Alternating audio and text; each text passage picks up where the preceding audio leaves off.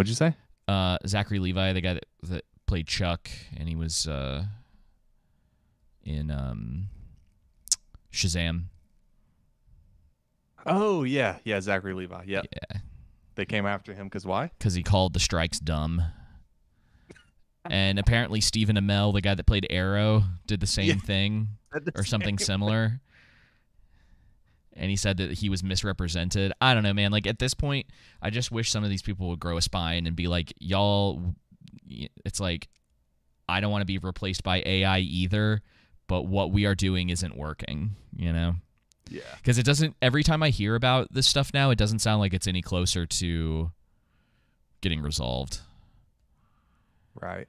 And it looks like, especially after all of the mainstream decided that they finally wanted to recognize how bad The Witcher was, that it probably will not be getting a 4th season. No, definitely not. I mean, it's been suspended indefinitely due to the strikes, and I'm imagining that they're not going to continue it when it's done. I don't see why they would, considering the viewership fell as tremendously as it did. It's pretty bad, man. I mean, I think in our season 2 review, or no, I don't think I know in our season 2 review, I stated how there was a decline in viewership from season 1 to season 2. Now, season 2 still did good numbers, right? It was pretty good, yeah. There was still a lot of excitement about it. Yeah, you typically don't have a decline in viewership, though, from season 1 to season 2. Typically, that's a build up. And so if you have a decline, that could be emblematic of things to come. And what do you know? It was. Hello, Stonewall. Jake, I don't know how the anime industry is doing. I imagine it's fine. Seems like they're just constantly putting new stuff out. Yeah, we need to get back to our. Are you going to be showing the actual articles today, or are we going to just be talking about? Okay, I've got them pulled up already. Nice. I've had that function set up, but since we haven't really been doing news recently, but today is a news day. Well, if it isn't Jenna. Look who decided to show up. Welcome to the troll room. We have 2 producers for this episode too, by the way. Oh, we do? Yeah. Who are they? I can't remember. I know somebody's. I'll check. Yeah, I know somebody's. I know who it's not. Monthly came through today, or this week, I think. I know Jenna didn't do anything. Jenna said today. No, Jenna told me last week that Jenna was going to donate 100 today. And Daniel, no, I can't be a producer. That's not how that works. No, that's not how it works. That would literally, like, if I was to produce the show, it would basically be like giving Joseph money. That's all it would be. Hey, that sounds great. There's to me. there's no, yeah, sure. There's no benefit for me to, you know what I mean? I'm already, well, I mean, I guess I'm technically we do already produce the show since we are funding, funding it and post-production, pre-production, research. 10K people watched your video. So there's quite a lot that we do behind the scenes, but yeah. No, the whole goal is you guys are our producers. We are the creators, for lack of a better term, right now. And that's the whole point of the value for value system, right? It's, we don't want to put Kamikoko, whatever they're called, knives on our channel or, rep for Raid Shadow Legends and different things, have different advertisements on here. We rather keep it advertisement free. And especially since we're all about charity and volunteerism, just but to be clear, we don't want your charity. No, yeah. To be clear, we don't. That's not what this is. I just mean like as a whole, we're the less. I feel you. Just to be clear. Yes. Please give us your charity, please, sir. Spare your change. Sorry, that threw me off. But yeah, the whole point of the value for value system, though, is that we produce good content. And if you feel you're getting, good content from us, you can donate in form to that. So if you think that's worth $5, $50, $5 million, however much enjoyment you get out of it, because I think one of the points I always like that Adam Curry made is, when it comes to music, they just assign an arbitrary number to it. I mean, obviously they're trying, there's different margins and what's algorithms they go through to get there, but it's like to some people, one song may be worth only $3, but to other people that could be $15, right? Right. And so I think the same thing goes back to here. It's like it could be worth $1, it could be worth $100 to you, but if you are viewing us and you're consistently viewing us, you're engaging and you're getting entertainment from it, you're getting value from it, then at some level, if you're not donating, why aren't you if you are getting entertained by it, right? I mean, obviously it's hard times right now. We understand that not everyone can donate, which is why we say the best things that you can do is donate, because obviously we got to keep the lights on, and then to share. Yeah. Share our podcast, share our social media. That helps and goes a long way. Like I said, we understand it's hard times for everyone.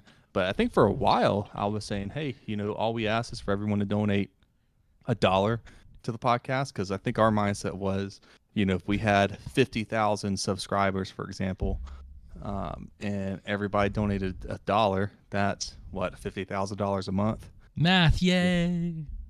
Yeah. $1. But So- yeah. I mean, sort of. Yeah. Before taxes. Yes. Yeah. Before taxes and before all of the money that gets taken away, depending on how people are donating. I'm gonna need to hide the chat from TikTok, because I feel like we're gonna get suspended. Jenna, yeah. It's okay. Jenna's, Who cares? yeah. But yeah, so that's pretty much what the value for value system is. You get to donate your time, talent, and treasure. It's a monetization model.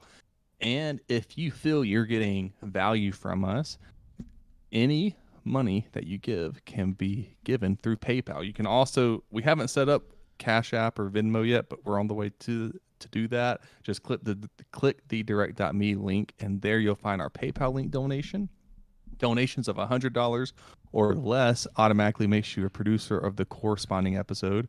Donations of $200 or less automatically make you associate executive producer, and then donations of $200 or above gives you the associate executive producer title. And who are our producers for today's for episode, this episode Joseph? Is Jenna and John Burke. So thank you guys so much for that. And what does the value for value system mean for you, David? I don't. No, you said it fine. We've gone on long enough with the with the value for value system, Joseph. Jenna, wait, no, sorry. Matt was saying that we're too spicy for TikTok. Anything at this point is too spicy for TikTok that doesn't fall within their allowable opinions. It's kind of wild. We talk about it all the time that you can show your butthole on there, but there's all this other stuff that you just you can't show race cars on there without getting a warning about the sport potentially being dangerous. So they just have this wild moral compass as a company or for their guidelines, and it just seems really it was always really annoying because it just seemed really, really inconsistent. No, it is inconsistent on TikTok. I don't know if people realize, not just on TikTok but YouTube, everywhere we post our clips, I've pretty much gotten away from showing violence. Yeah, you have to I have to clip it just right, Yeah. I'm very careful not to show blood and things like that. You're just seeing just the engagement of it, and then boom, it goes away, unless it's pretty much like a clean violence and no one's getting cut up or anything like that, because there's been so many of our videos, like the Halo ones early on, that got that sensitive warning label on there, and as soon as it does that, it pretty much kills Halo. it. And it's just Yeah. it's just the dude shooting guns, and I'm just like, they're literally killing fake aliens. It's not even it's fantasy. Yeah, it doesn't matter to them though. It's like crazy. I could understand if like the head was getting decapitated. Yeah, if it was like that. gruesome violence, but it's no different than the video game stuff that gets shown on there on a regular basis. I know. You know? But anyway, Jenna, we do love you. Despite your edginess. But you're not the captain, so good luck with that. Yeah, right. All right. I guess we'll just kind of get into it. This is going to be a news-focused episode for the most part. We've got more stuff going on with The Witcher, Barbie, and Secret Invasion's getting thrown in there a little bit as well. Just because of how poorly it did since its launch. So let me go over here to this other screen. Is it this one? There we go. Okay. The Witcher, Secret Invasion disappoint as some creatives blame the fans. So that's the headline. Joseph, what was your first impression when you heard this? I died laughing because I'm like, talk about lacking self-awareness, and not only the self-awareness aspect, but just the arrogance that these people have in Hollywood to not have any self-awareness to reflect upon themselves and why their shows absolutely suck. That was kind of my initial thought process. What about yours? Yeah, I mean, this is just more of the same, right? It's kind of like, y'all haven't learned your lesson yet. We've been so consistent with this stuff especially for the last few years, where it's like, listen, some stuff is good, some stuff is horribly bad. Stop blaming the fans for your thing being really bad. Right. You know, it's crazy. So the article, it talks about how Lauren Hissrich promised to give fans the most heroic send-off in Season 3 for departing star Henry Cavill. Instead, fantasies eagerly anticipated, which I would argue is not true, final 3 episodes of the season released, this says last week, but it was a little longer than that, literally had Cavill's Geralt recovering from injuries in bed before rousing himself for a final fight. So I guess if that's what they mean. And you know what's funny is I had forgotten a lot about Season 1, but do you remember that he spends like 2 or 3 of the last episodes in that like injured on a cart?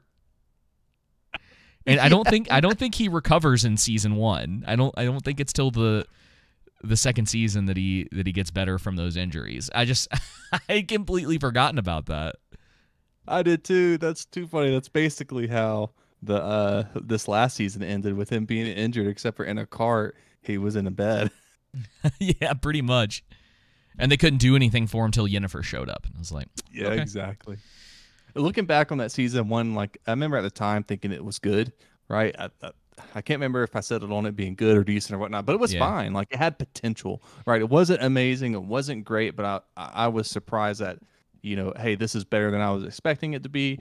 The world building was a problem. There are so many different problems within that first season. But now I'm definitely looking back after the second season, after Blood Origin, after the third season of The Witcher. I look back on that first season like, man, yeah, that could have been a lot better. Well, they've really just dropped the ball as a whole, even from the beginning of it. Yeah. You know, I happened to finish the first book last week. Oh. And Season 1 is definitely kind of close. Well, hang on. That's not really fair. So you know how... Okay, so you know in Season 1, they have the episode where Geralt is trying to save a princess who became a Striga. Yes. And he's fighting in that tomb. So that's like straight out of the book. They change a few things for, I would say, modern audiences in the show. And most of it is like where things are typically a little bit neutral in the book on, like, you know, male and female characters. You know, in the show, they have to sort of take that extra stab at the male characters. Though they're still pretty terrible because, like, the whole, like, incest plot line for that is still there, which is part of the reason that she was cursed. Not specifically because of that, but, like, because of someone doing that. And then you have... You remember the episode where in season 2 where he goes and he meets the man who is like a boar? Mm-hmm. So Ciri isn't there for that. It's just the story of Geralt and that guy whose name I don't remember. And it's kind of just like they're back and forth, like they're having this conversation. Some of the stuff that's in the show was correct, but they give that guy sort of more of a villainous intent, I think, in the show, because he did something like bad as a kid, and this is kind of the problem with The Witcher, is like I can't outright talk about this stuff on on YouTube. Let's just say that he grapes someone as a kid, but they also imply that it was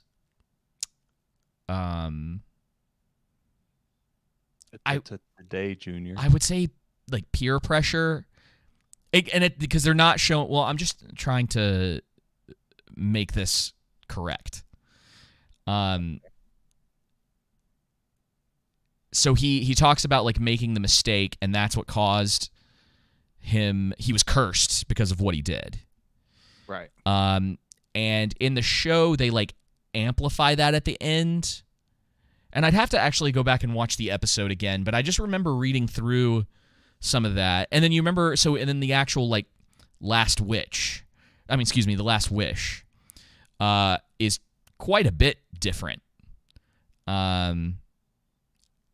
So it was really interesting the way that all played out, and that I think after reading that first book, because there's like 7 of those books, and I want to finish reading the rest of them, but I think there was something to the idea that we've talked about where you could put those stories in, and the way that they jump between each of the stories is that there's sort of this downtime in between there where he's at a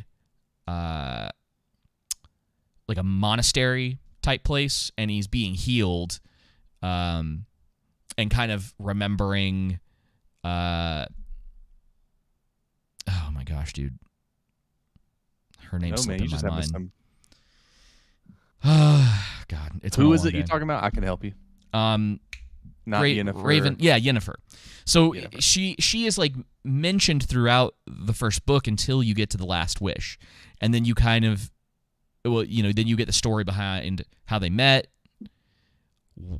why there is this destiny between them, and then the Child Surprise episode from season 1 is also in the first book, and it's pretty accurate, which is interesting because I always thought that episode was probably my favorite in season 1.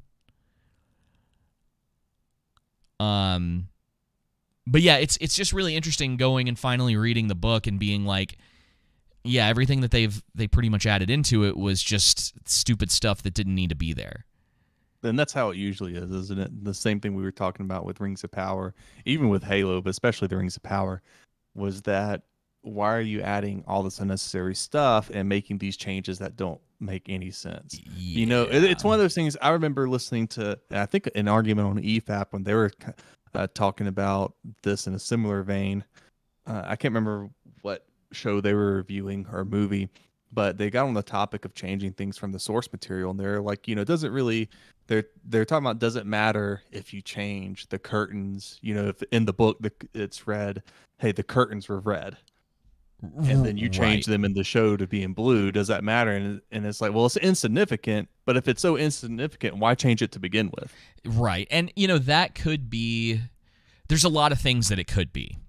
Right. Maybe it just wasn't possible to get red curtains, and so someone's like, who cares? You know.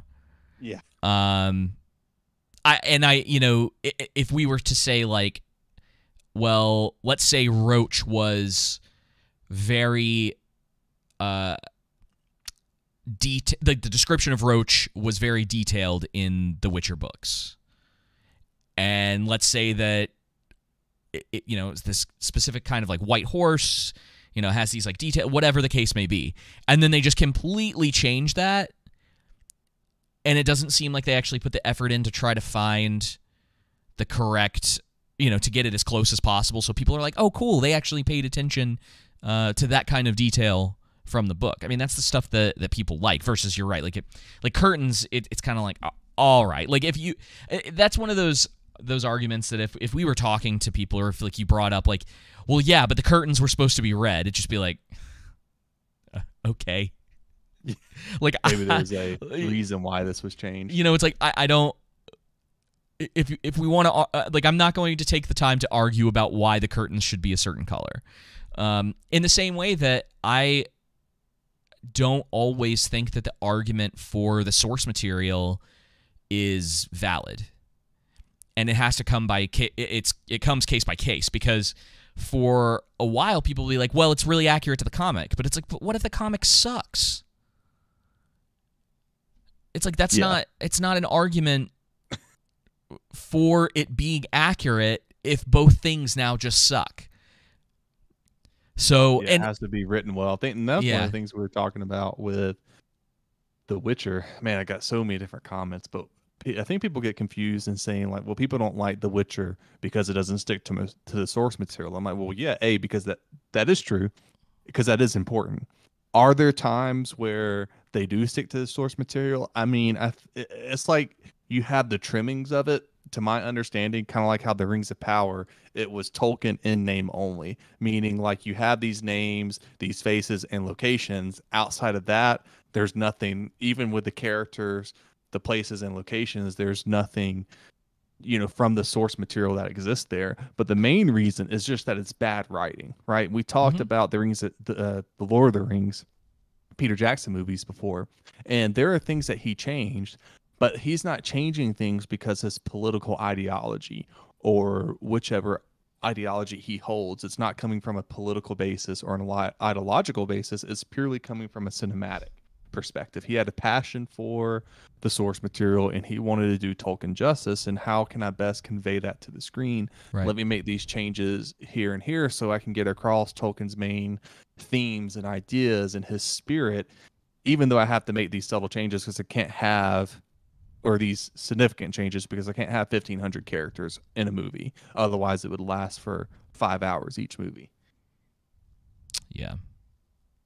So I think people get that misunderstanding, like you're saying, something can suck in the source material. Yeah, then it needs to be changed. But B, you know, well, it's sticking to the source material and it's good quality writing, basic writing. And it's kind of like we've talked about. It's like the Tom Bombadil stuff just doesn't translate to the screen very well.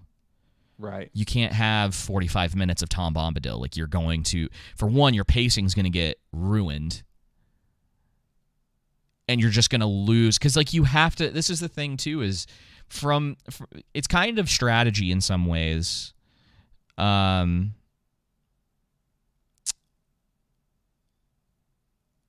have to consider your normal moviegoer to some extent, especially with something like, especially at the time, that had the budget of Lord of the Rings. Like you're not gonna be able to make something really niche within that for that kind of money, and that might be part of the problem in what we're seeing now, to a degree, with what they've done ruining a lot of these movies, is that they've tried to make them for very specific audiences. This whole everybody talks about it all the time, but this updating it for modern audiences. It's like what that's really doing is cutting away a lot of the people that might actually go see this if it wasn't that thing. Yep. In the same way that you have to make certain adjustments for pacing, for say the theatrical cut of Lord of the Rings, and then what they did and what most people love now, but this was still the smart way to do it, was to put the extended editions out later, to add all of that extra stuff that still is great, but to put it in later. Just so, especially at the time, people were not into watching 3.5 hour movies. And now they're doing it, and it's awful. I would love if we could go back to an age of hour and a half, hour 20 movies. I miss it so much, man. I miss having that slightly snappier pacing in films. Indiana Jones, for instance. There's no reason for that movie to be nearly 3 hours long, like we've talked about. And it's weird too, considering with a lot of these, and of course I didn't watch Secret Invasion, but I have heard this is the case, that a lot of that is completely unnecessary as well. That you could watch the first and last episode and pretty much get the gist of the show. I'm not surprised by that. Yeah, and so I don't know. When we talk about this whole thing where it's the fans' fault, it's just do you just want people to stop watching? Would you just be hey, we'd rather you not watch it? Yeah, right. I mean, people aren't when it comes to The Witcher for the most part anyway, and I think Mandalorian had the same problem, Secret Invasion, and Marvel in general is having that problem. People are just finally being I just can't. I don't. A lot of people anymore because it's bad writing. Yeah. Well, and dude, it is that, and it's because there's no effort being put in at all. Because there's plenty of stuff that has terrible writing in it that still does really well. Yeah. That's a good point. 50 Shades of Grey is Twilight. They're out there. The stuff that makes lots and lots and lots of money. And you're just how do you read / watch / whatever this product? Yeah. People will find an enjoyment in things even if it's not correct. But when it comes to Marvel, Indiana Jones, Star Wars, any of those classic properties, there is a need for better writing, because everything else, I think, for the most part, comes along with it. The Star Wars movies looked good, and I'm sure we've run into that argument in stuff that we've done too, where people are well, at least for a while we did. I think people be well, it looked good, and it's well, that's great. It's not enough though, Yeah. No, exactly. Let's see. So, over on Disney, Marvel Secret Invasion has been similarly ripped as one of the popular studios' biggest stumbles. That was a mouthful. Its finale earned just a 7% score on Rotten Tomatoes, and headlines dubbed the project starring Samuel L. Jackson the worst reviewed Marvel project ever. The reactions follow what was considered the disappointing third season for Mandalorian. I thought Secret Invasion director. Here it is. Secret Invasion director Ali Selim seemed to suggest Marvel's rabid fans had outsized expectations during an interview with Variety. I don't feel bad about mixed reviews. A 7% is not a mixed review, sir. Marvel has a very devoted, even rabid fan base who have expectations, and when their expectations aren't fulfilled, they move in the other direction. They give it a thumbs down, so it's tricky. It's a tricky thing. I'd love it if everybody loved it, but I also don't have that expectation myself. So I feel great about the response to it. What? He then asked, is it our job to fulfill their expectations? Well, yeah, that's probably literally the job. Hollywood Reporter, a little bite back right there. Right.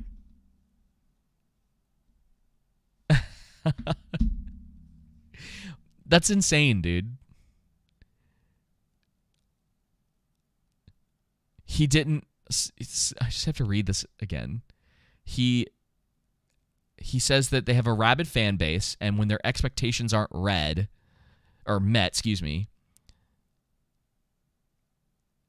they just give it a thumbs down and move on. So it's a tricky thing. He says, I'd love if everybody loved it, but I also don't have that expectation myself. So he's either lying or he has no idea how bad this thing was. Yeah. No, I think it's one of those things, that we mentioned before, that they live in this bubble. Can you even say that the Marvel fan base is even rabid at this point? I think the Marvel fan base is just dead because of all the manure they've been getting. Rabid fan base would be Captain Marvel making $1 billion. Yeah, that's rabid because people were so hungry for the next piece to the story that they were even willing to potentially overlook anything with Captain Marvel.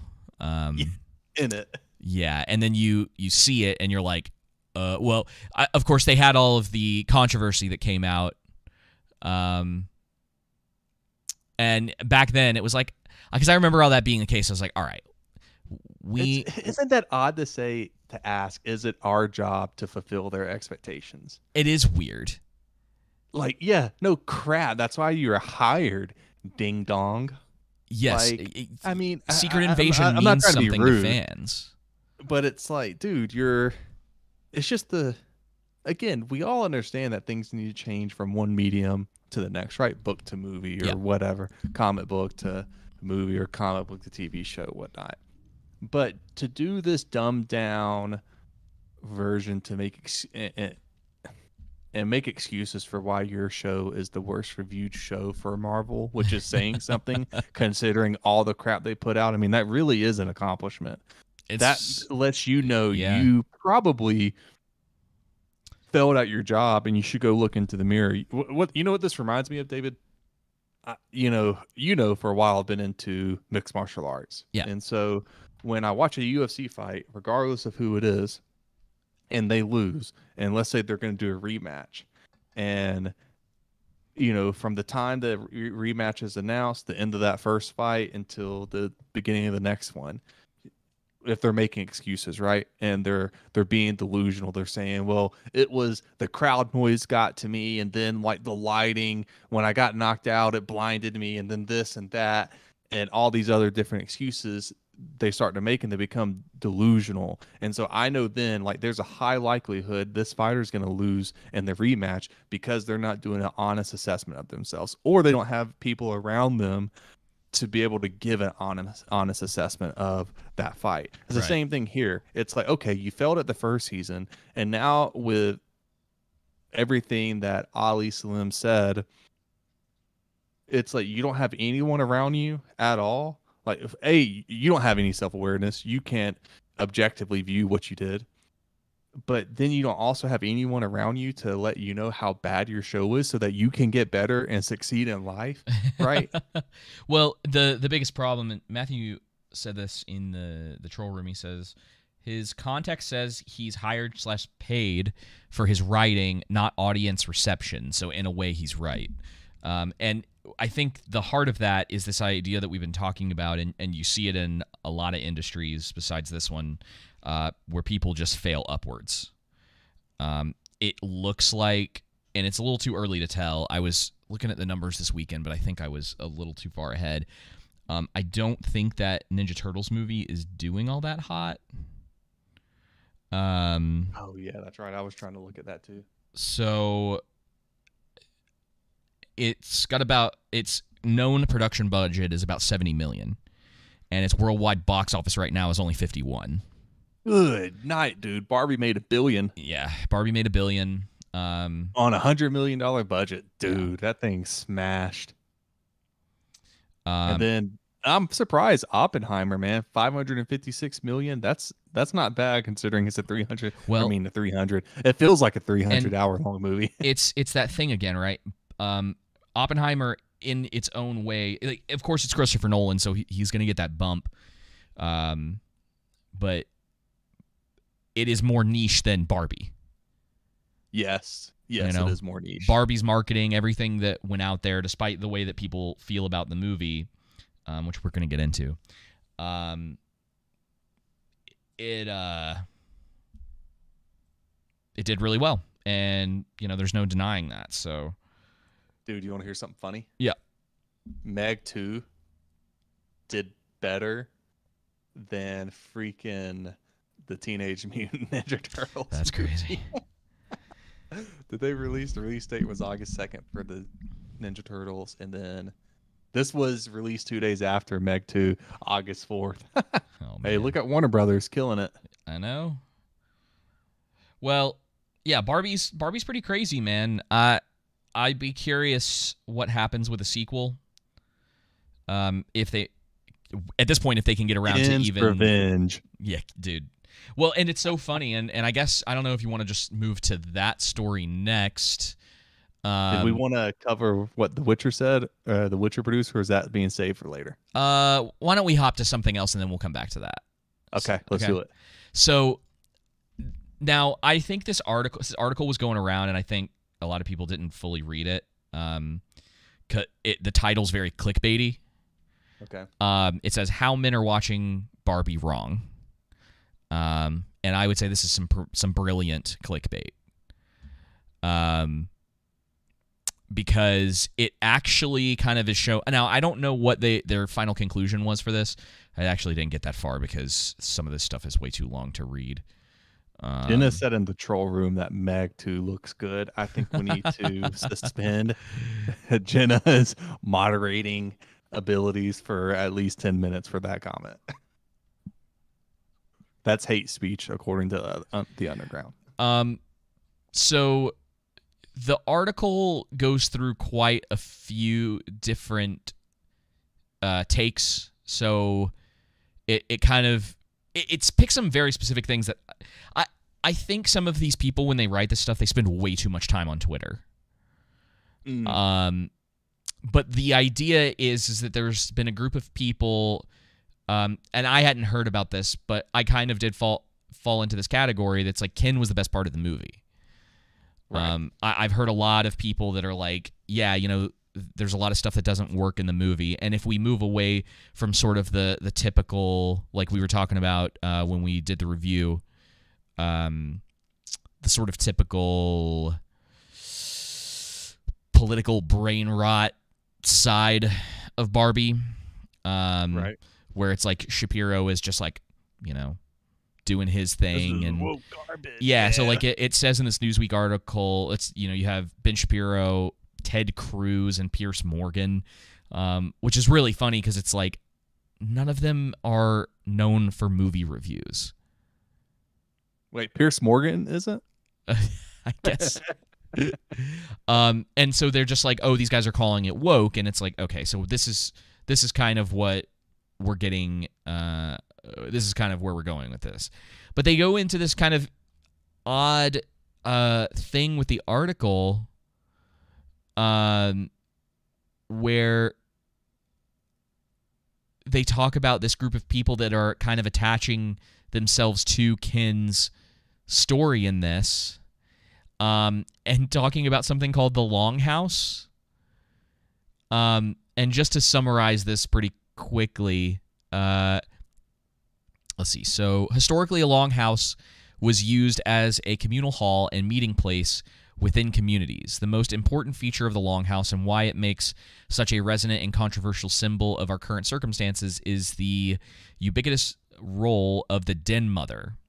More than anything, the Longhouse refers to the remarkable overcorrection of the last two generations towards social norms centering feminine needs and feminine methods for controlling, directing, and modeling behavior. And so the idea being is that Ken is the rejection of the ideology of the Longhouse. It's a very convoluted and probably a little pretentious way of talking about this story about Ken not being recognized and finding a place where people look at him like a normal, like, human being. He tries to bring that back to Barbie Land and fails because patriarchy. and so, you know, it kind of goes on, and they bring up another random Twitter user that says the man-hating allegations towards Barbie are false. Gerwig clearly makes the point that the Kens in Barbie's world under the matriarchy are unable to find it says find forge identities, which is but find identities for themselves and must rely on women for their self-worth, and that is bad. Kinda, but I don't know if that really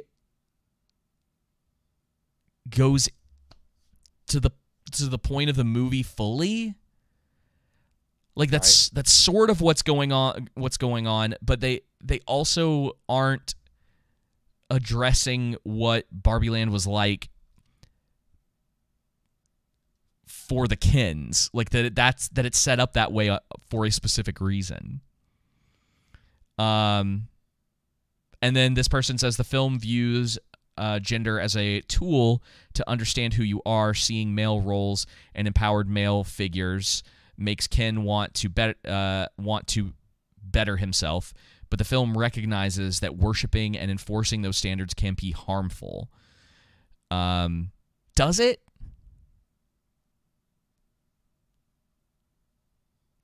Hello? Hey, does it what? I was laughing at it. I'm sorry.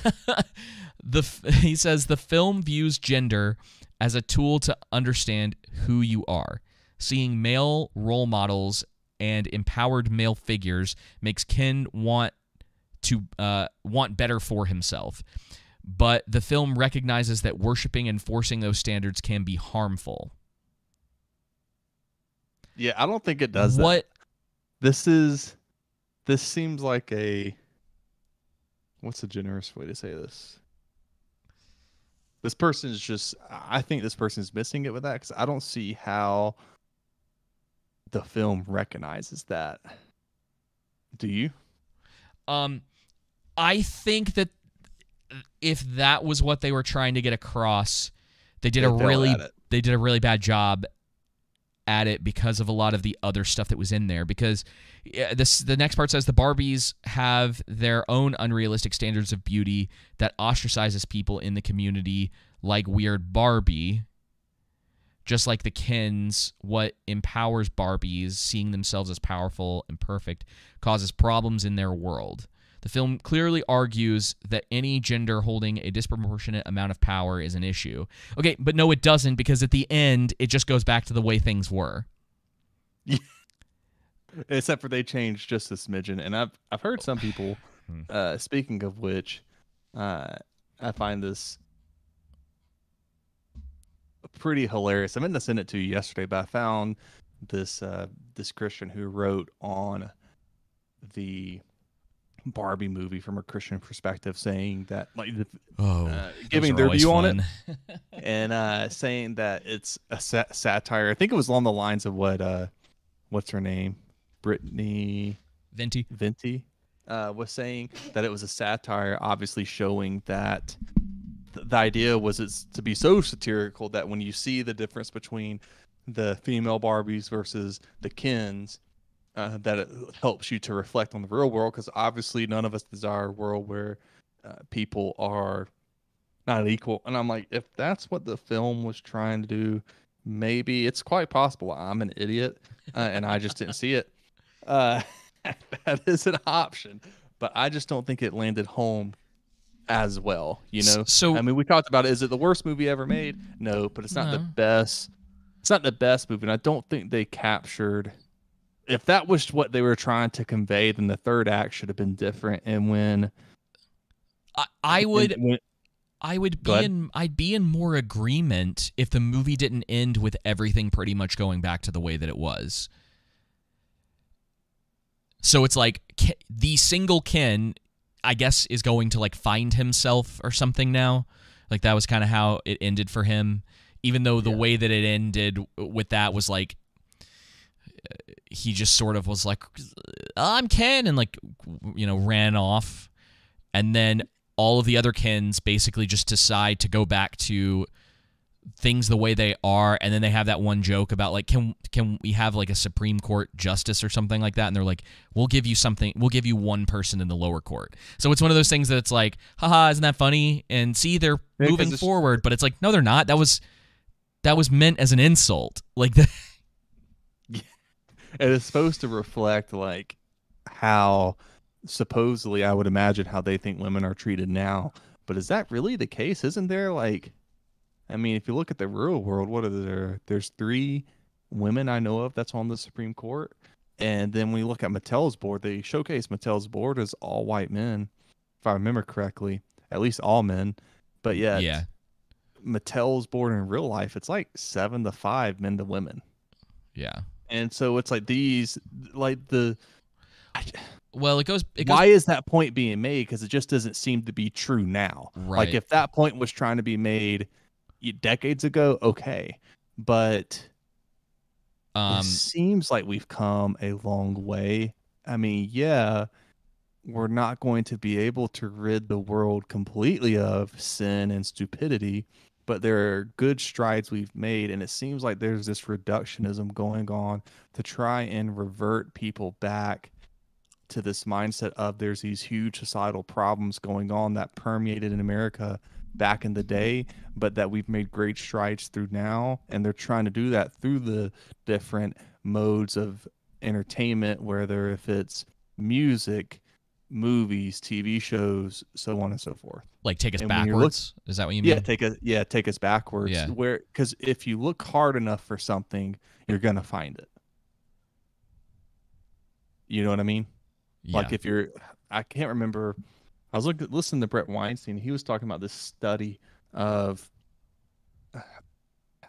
they're like these different colors basically, and I can't remember the study, but basically, yeah, if you look hard enough for something, you'll find it even if it's not there. Yeah. Because you're just perceiving it through that perspective, right? Yeah, it's that like political brain rot where it's like everything is woke because of a specific thing. And we're not saying that certain things aren't. It's the idea being that it's like, hey, like maybe be a little cautious when, you know, pointing out specific things as something when it's like, well, maybe it isn't really that, you know? Yeah. Especially because the word doesn't hold a lot of meaning anymore. What, woke? Yeah. Yeah, no, it doesn't. It's got overused. So, and of course, the Bastion of All Truth had to speak up about this, and I had to mention this.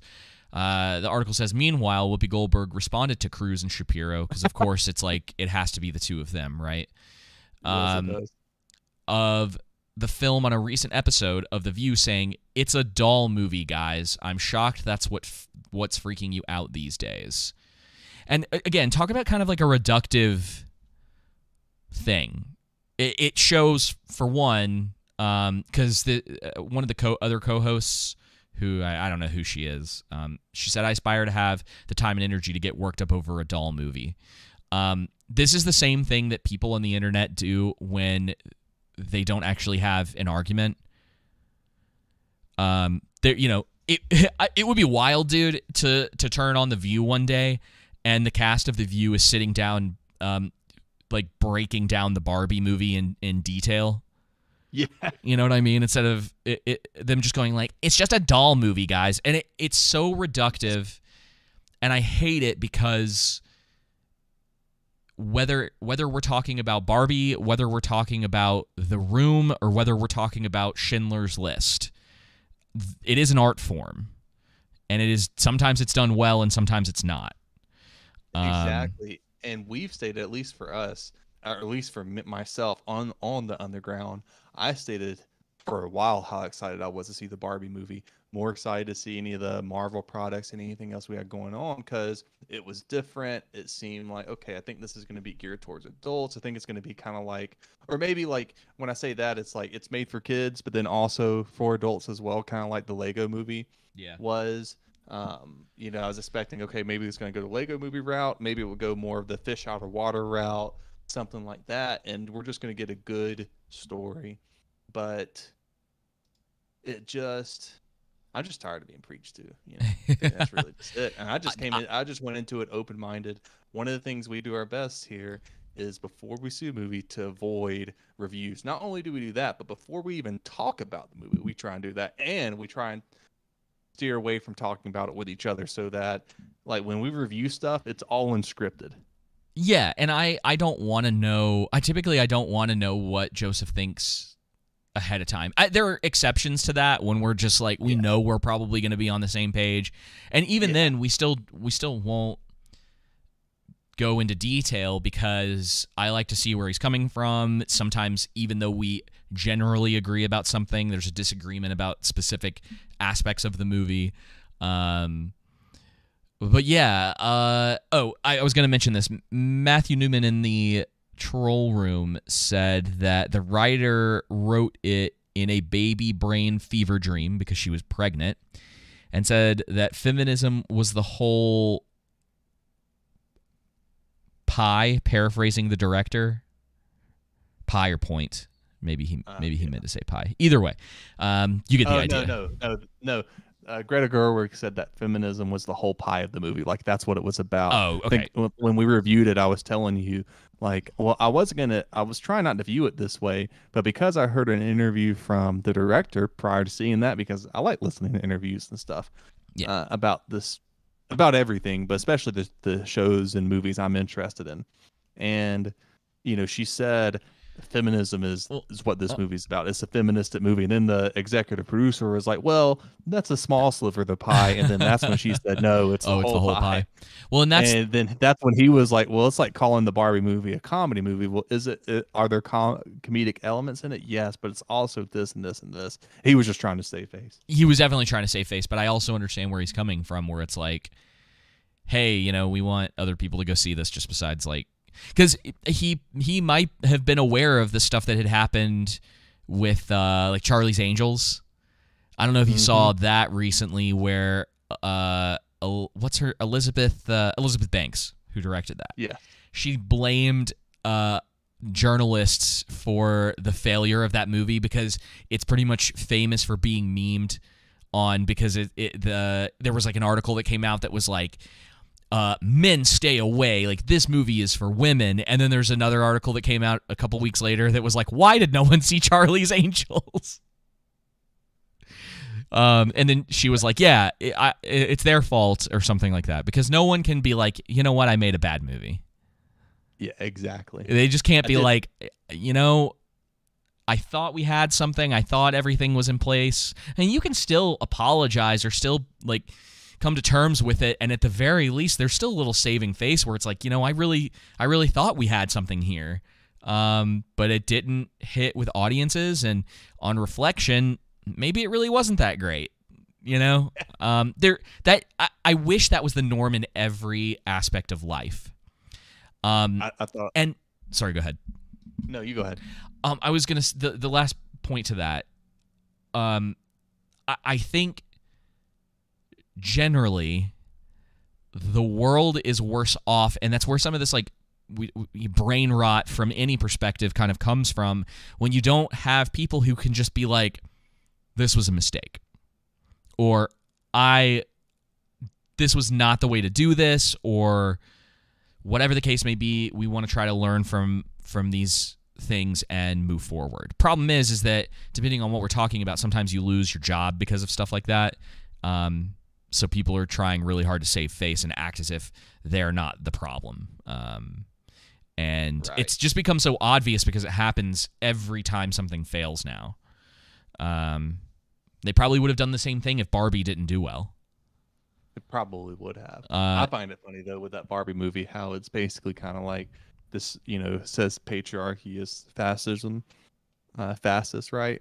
And then yet their answer to that is a fascist matriarchy. Yeah. Yeah, pretty much. It's like so fascism really isn't bad. It's just that you don't like the people who are in charge. You want it to be your form of it. Yeah. But But that's it. And then we don't have to really talk too much about this one, but allegedly there were some people who were talking about how like their boyfriends didn't go see the Barbie movie with them, and the Barbie movie made them decide to break up with them or whatever.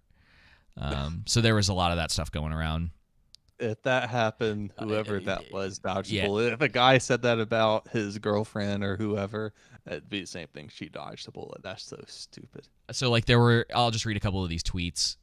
Take your Probably boyfriend. shouldn't get life advice from Hollywood. No. And that includes Greta Gerwig. It's like take your boyfriends to the Barbie movie. If they hate it, dump them. If your boyfriend or husband is personally offended by anything in the Barbie movie, you have to break up with him. Just left the Barbie movie. Now I want to dump my boyfriend. So, I mean, yeah, it's just Twitter. Of course, Twitter's not really real life, but. No, it's not. All right. I really wish I could find that Christian article on. Find it. We can talk about it. We can talk about it next week. And I'll try to. The Witcher producer blames Americans and impatient young people for the Netflix's show Simplified Plot. Or the simplified plot of the show. One of the most common criticisms of The Witcher on Netflix is that it strays too far from Andrzej Sapkowski's novel. It may have been a source of some tension behind the scenes, too. Former series star Henry Cavill made a point of saying he pushed really hard to stay true to the books, while also claiming that some of the writers on the show actively disliked them. There's no question that some of the aspects of the novel have been simplified for the TV show. And in an interview with Polish site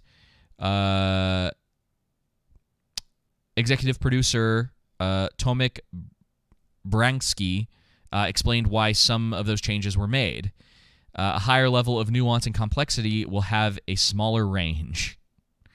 Sometimes changes are made out of economic necessity. Production can't stop because an actor gets sick, for instance, but the needs of an international audience, particularly a Western audience, and even more specifically the lucrative U.S. market, also have to be kept in mind.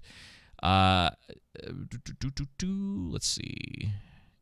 I tried to explain there was an uprising against Germany, but the Russians were across the river. What is this guy talking about? I don't think he knows. So wow, it sounds pretty much in line that with just dude. That The just Witcher. That just went. It took a massive, 180. American audiences years ago when he was promoting an unfinished film project called, Hardcore 44 sci-fi retelling of Warsaw Uprising.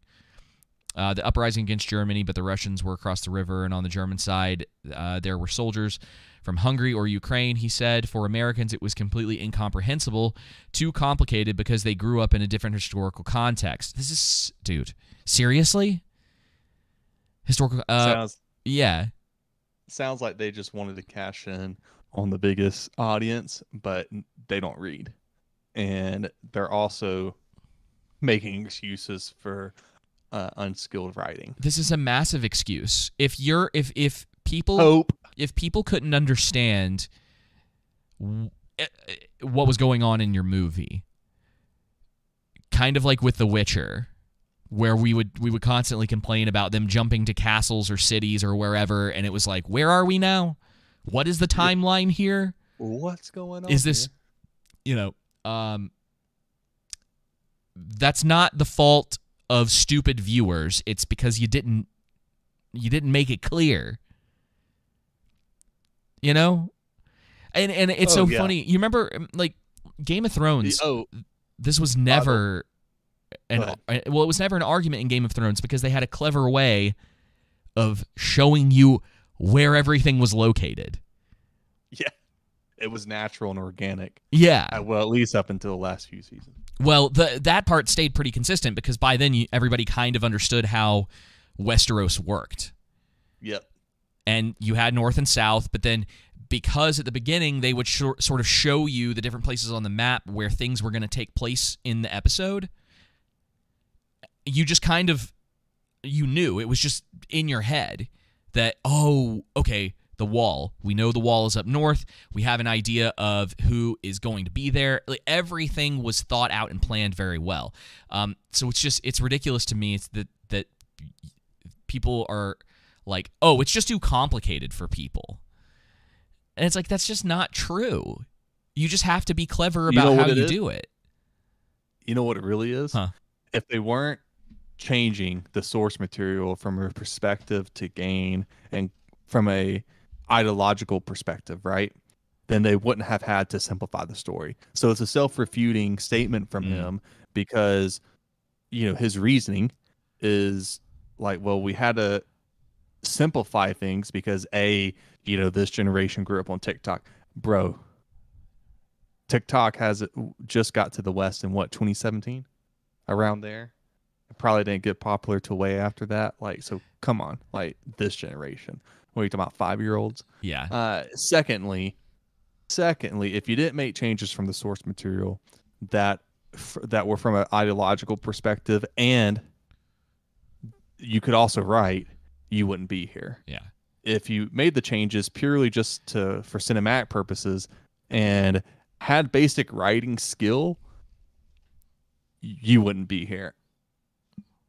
Like, it's that simple. I mean, well, oh, exactly. And stick to something. Like, there is a sense you're not going to be able to please everyone, but that's not an excuse for bad writing. No. When everyone dislikes your show. And they have it's not even people, like, the minority can be right and the majority can be wrong. The majority can be right and the minority can be wrong. It's about, you know, giving detail as to why something doesn't work. Yes, of course, things across cultures aren't going to translate over, but you write things in a way to where people can understand what's going on regardless of the culture. I mean, what about Parasite? Yeah, exactly. I don't know jack-ish about Korean culture. Right. But I understood that movie. Yeah, because it was well made. Just because you live in a different part of the world doesn't mean that there aren't similar experiences too. Everyone around the world, for the most part, understands poverty. Yep, that's they understand struggle. I'm just thinking about Parasite, but yeah. They know what it's like to want to try to work your way to the top of something, failure, you know, being treated poorly by people based on, you know, different things. I mean, it's not hard to make something that's like that, and like, there's no excuse for this guy. You know, he says here, there was an uprising against Germany, but the Russians were across the river. And on the German side, there was also soldiers from Hungary and Ukraine, he said. For Americans, it was completely incomprehensible, too complicated because they grew up in a different historical context. That's not, what he just said is not complicated. It should be pretty clear from the script and how it's directed. And shot. Yeah, exactly what he just said. You know what? I was just watching. You know what series I watched this weekend? Planet of the Apes, the recent one, trilogy. Because Kayla had never seen them. Oh, really? And yeah, she had never seen them. And so I watched them with her, and I watched the last one yesterday, and it was directed by Matt Reeves. And it's my favorite one out of the whole series. But one of the things that Matt Reeves does, which can definitely drag on a movie, is he'll hang on a scene, in my opinion, a bit too long, because I think I get his point like faster than he probably realizes. But he's hanging on this scene to convey this emotion along with the music, and there's not even any words for it because you can understand everything that's going on. Yeah. I don't have to. There's a point to cultural differences, but good writing can surpass that. Dude, is what I'm saying. Do you know what one of the most popular things in America is right now? Yeah. Marvel, Captain Marvel. Anime. I know, anime and manga. And a lot of people watch it with the subtitles on. And there are things that are cultural to Japan that are not that way in the U.S., especially when you like the way that school is kind of set up. It's pretty strict. Pretty much everybody over there wears uniforms. And so like there are things about that culture that I don't understand from a personal context, but I'm not so like brain dead that I see that and go, why are those kids wearing uniforms to school? I mean, I went to private school for part of my upbringing, so I wore uniforms. But like, you get the idea. It's like you watch something, and even if you're like, I don't really understand that. I wonder what that's all about. Like, you can ask people or Google it. You know, it's ridiculous to be like, oh, they don't understand that culture, so we have to dumb it down. And it's like, right. It's ridiculous. And Jenna, I said Jack-ish, I-S-H, not dish. You freaking redneck. She said Jack's dish. Yes. I think it was supposed to be a joke. Yeah. But that's your new nickname now. But yeah, it's such bullcrap, man. Because speaking of anime, though, I was actually talking about that with my wife this weekend too. Watching some anime movies and watching some anime shows. If you want some recommendations. Yes, I was gonna say send me some recommendations on a movie and a TV show to start with. But I was telling her I'm surprised they haven't. I'm surprised they haven't done a Sailor Moon live action yet or movie or something. No, like that, don't speak it into existence. Don't speak it into existence. They're already doing this One Piece. I've never really been into One Piece. People love it, but they're doing that, and it. I saw something. It was either on Twitter or it was probably Twitter, where someone was just making the point of why is it that animation is always kind of considered this second-class citizen to live action when it, in some cases, takes significantly more creativity to get that done than live action? Dude, I enjoy animation. I was telling... I do too. A lot more than I used to. Again, we've been talking about how the Disney movies, they need to bring back that 2D animation because it conveys so much more emotion than these live action films. And don't get me wrong, I think there's some of these live action films Disney can pull off to where the animation isn't necessarily necessary, for lack of a better word. But most of them, like 90% of them, the 2D animation's where it's at because they just don't convey the emotion right. And these live action remakes are just, they don't have any creativity. But yeah, anime, I think, is a great way to go for the future. I think what we're going to see is we're seeing the fall of the superhero movie. And then going forward, we'll probably see the uprise of video game movies and TV shows as we already kind of are the growth in that. A lot of but then also greenlit. Probably anime. Yeah. I think we'll eventually get over to anime. And hopefully independent films, indie films, and TV shows come on the rise with all these strikes in Hollywood. Yeah, I'm still so curious. I think that I'm going to be proven correct, by the way, that this thing's going to last longer than... I think technically Mexican was the one that was saying he didn't think it was going to last that long. Yeah, I think it is going to last longer than people expect. And by the way, that was one of the movies we were thinking about watching. Spirited Away. Yeah. Spirited Away is typically one of the ones I tell people to watch when they're first dipping their toes into stuff. And the thing to remember is that, like, I like anime, but I'm not going to give you, like... There are people who will be like, oh, you should watch, like, freaking... 900 episodes of Naruto for your first. It's like, no, don't do that. Let's go with some stuff that is pretty easily digestible, and move on from there. And then after a little while, you can get a little more brave with the type of stuff that's suggested. Right. And since you're also trying to watch it with your wife, that also plays into it. So. Oh yeah, I was thinking about Full Metal Alchemist. Yeah. So it's Full Metal Alchemist Brotherhood is 24 episodes, maybe a little longer than that for the full series. So again, it's typically considered on almost everyone's list to be in the top 10, if not the top 3 of all time. And it's got heart and drama and some interesting like stuff, like going on with like it just like goes places, but also is not gonna like completely ruin your life.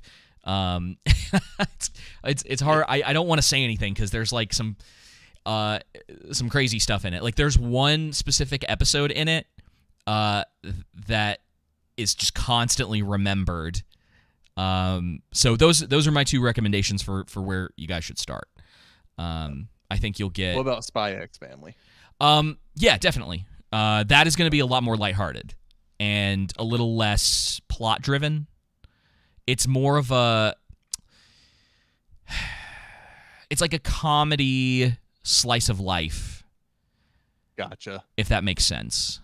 Yeah. I know there's some like people out there would probably fight me on some of that. Hey David, that's just because you grew up on TikTok and you jump from video to video. Oh, I know. To this executive producer. Oh, you know what I mean. Jenna recommended Berserk. Don't watch Berserk. You won't. Kayla definitely won't like it. But yeah, Spy Family was my favorite show last year. And it's pretty wholesome. And that was kind of nice. But I could talk about this forever. But those of you in the troll room, if you have other suggestions for Joseph, tag him in the anime section of the Discord with some of your suggestions, and we can fight about it in there. Joseph, do you have anything else you want to add before we close out? Yeah, just remember, you're the problem according to Hollywood. You are. That's fine. I'll be the problem. Yeah. I'm okay with it. Yeah. I'll take the rejection letter. I'll hang it up. I'll make a plaque out of it. Well, sweet. I'm hoping at some point to be able to talk about ISOM number 2. I'm still waiting on my confirmation email that it's getting delivered. And a bunch of people have gotten it, and I keep seeing it on Twitter, and I'm like, oh, I just want to read it. But I ordered the 2nd volume of the Magic Order, which is one of Mark Millar's comic series. He's the guy that did Wanted and Kick-Ass and Jupiter's Legacy. I don't know if you remember that being on Netflix. It got canceled after 1 season. But I've been talking to friend of the show, Jake D, also producer, and I was telling him, one of the biggest problems I've had with comics is I don't want to just jump into some random era, and I really like stuff that kind of has clear beginning and endings.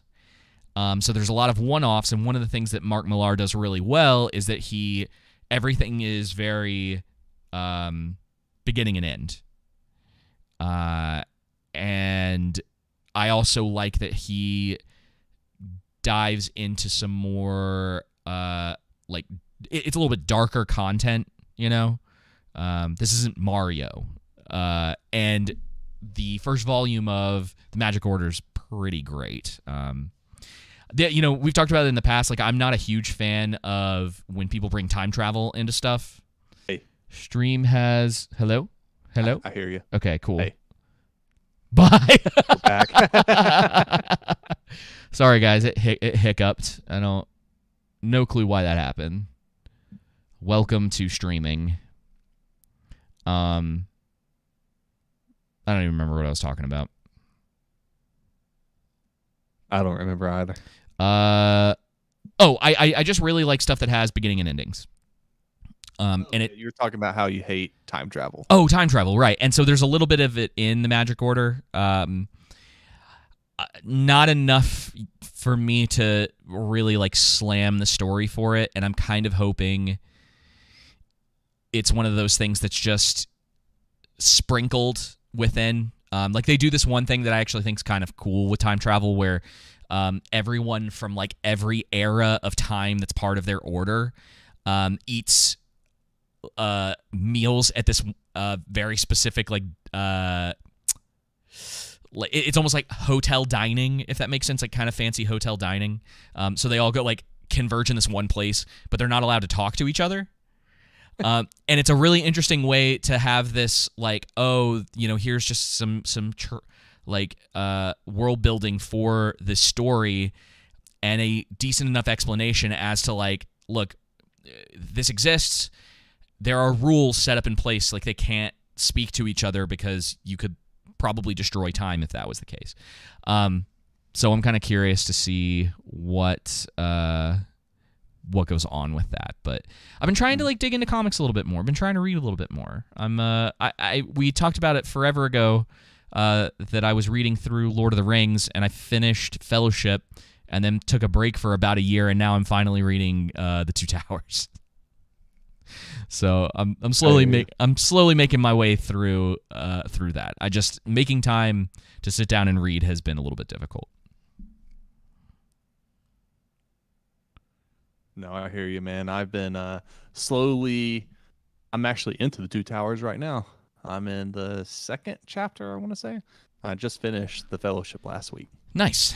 Yeah, man. Yeah, that's about where I'm at, and I just it takes me a little bit of time. You know what I mean? Did you get that comment in the troll room? Yeah, I don't understand. From old Travis. Travis, I love this show. Too bad I suck. Too bad I suck, I guess. Haha. Because I hate the probably because it's titled "Fans Are the Problem." Oh, sorry. Sometimes our own jokes go over our heads. Yes, Travis. Well, you're welcome here, my friend. Welcome to the troll room, and I'm sorry that you came in right at the end of the show. Thank you to everyone who watches this live. Thank you to everyone who downloads the podcast, and to all of our producers, present, past, and future. And until next time, y'all take it easy. Long live the Kens!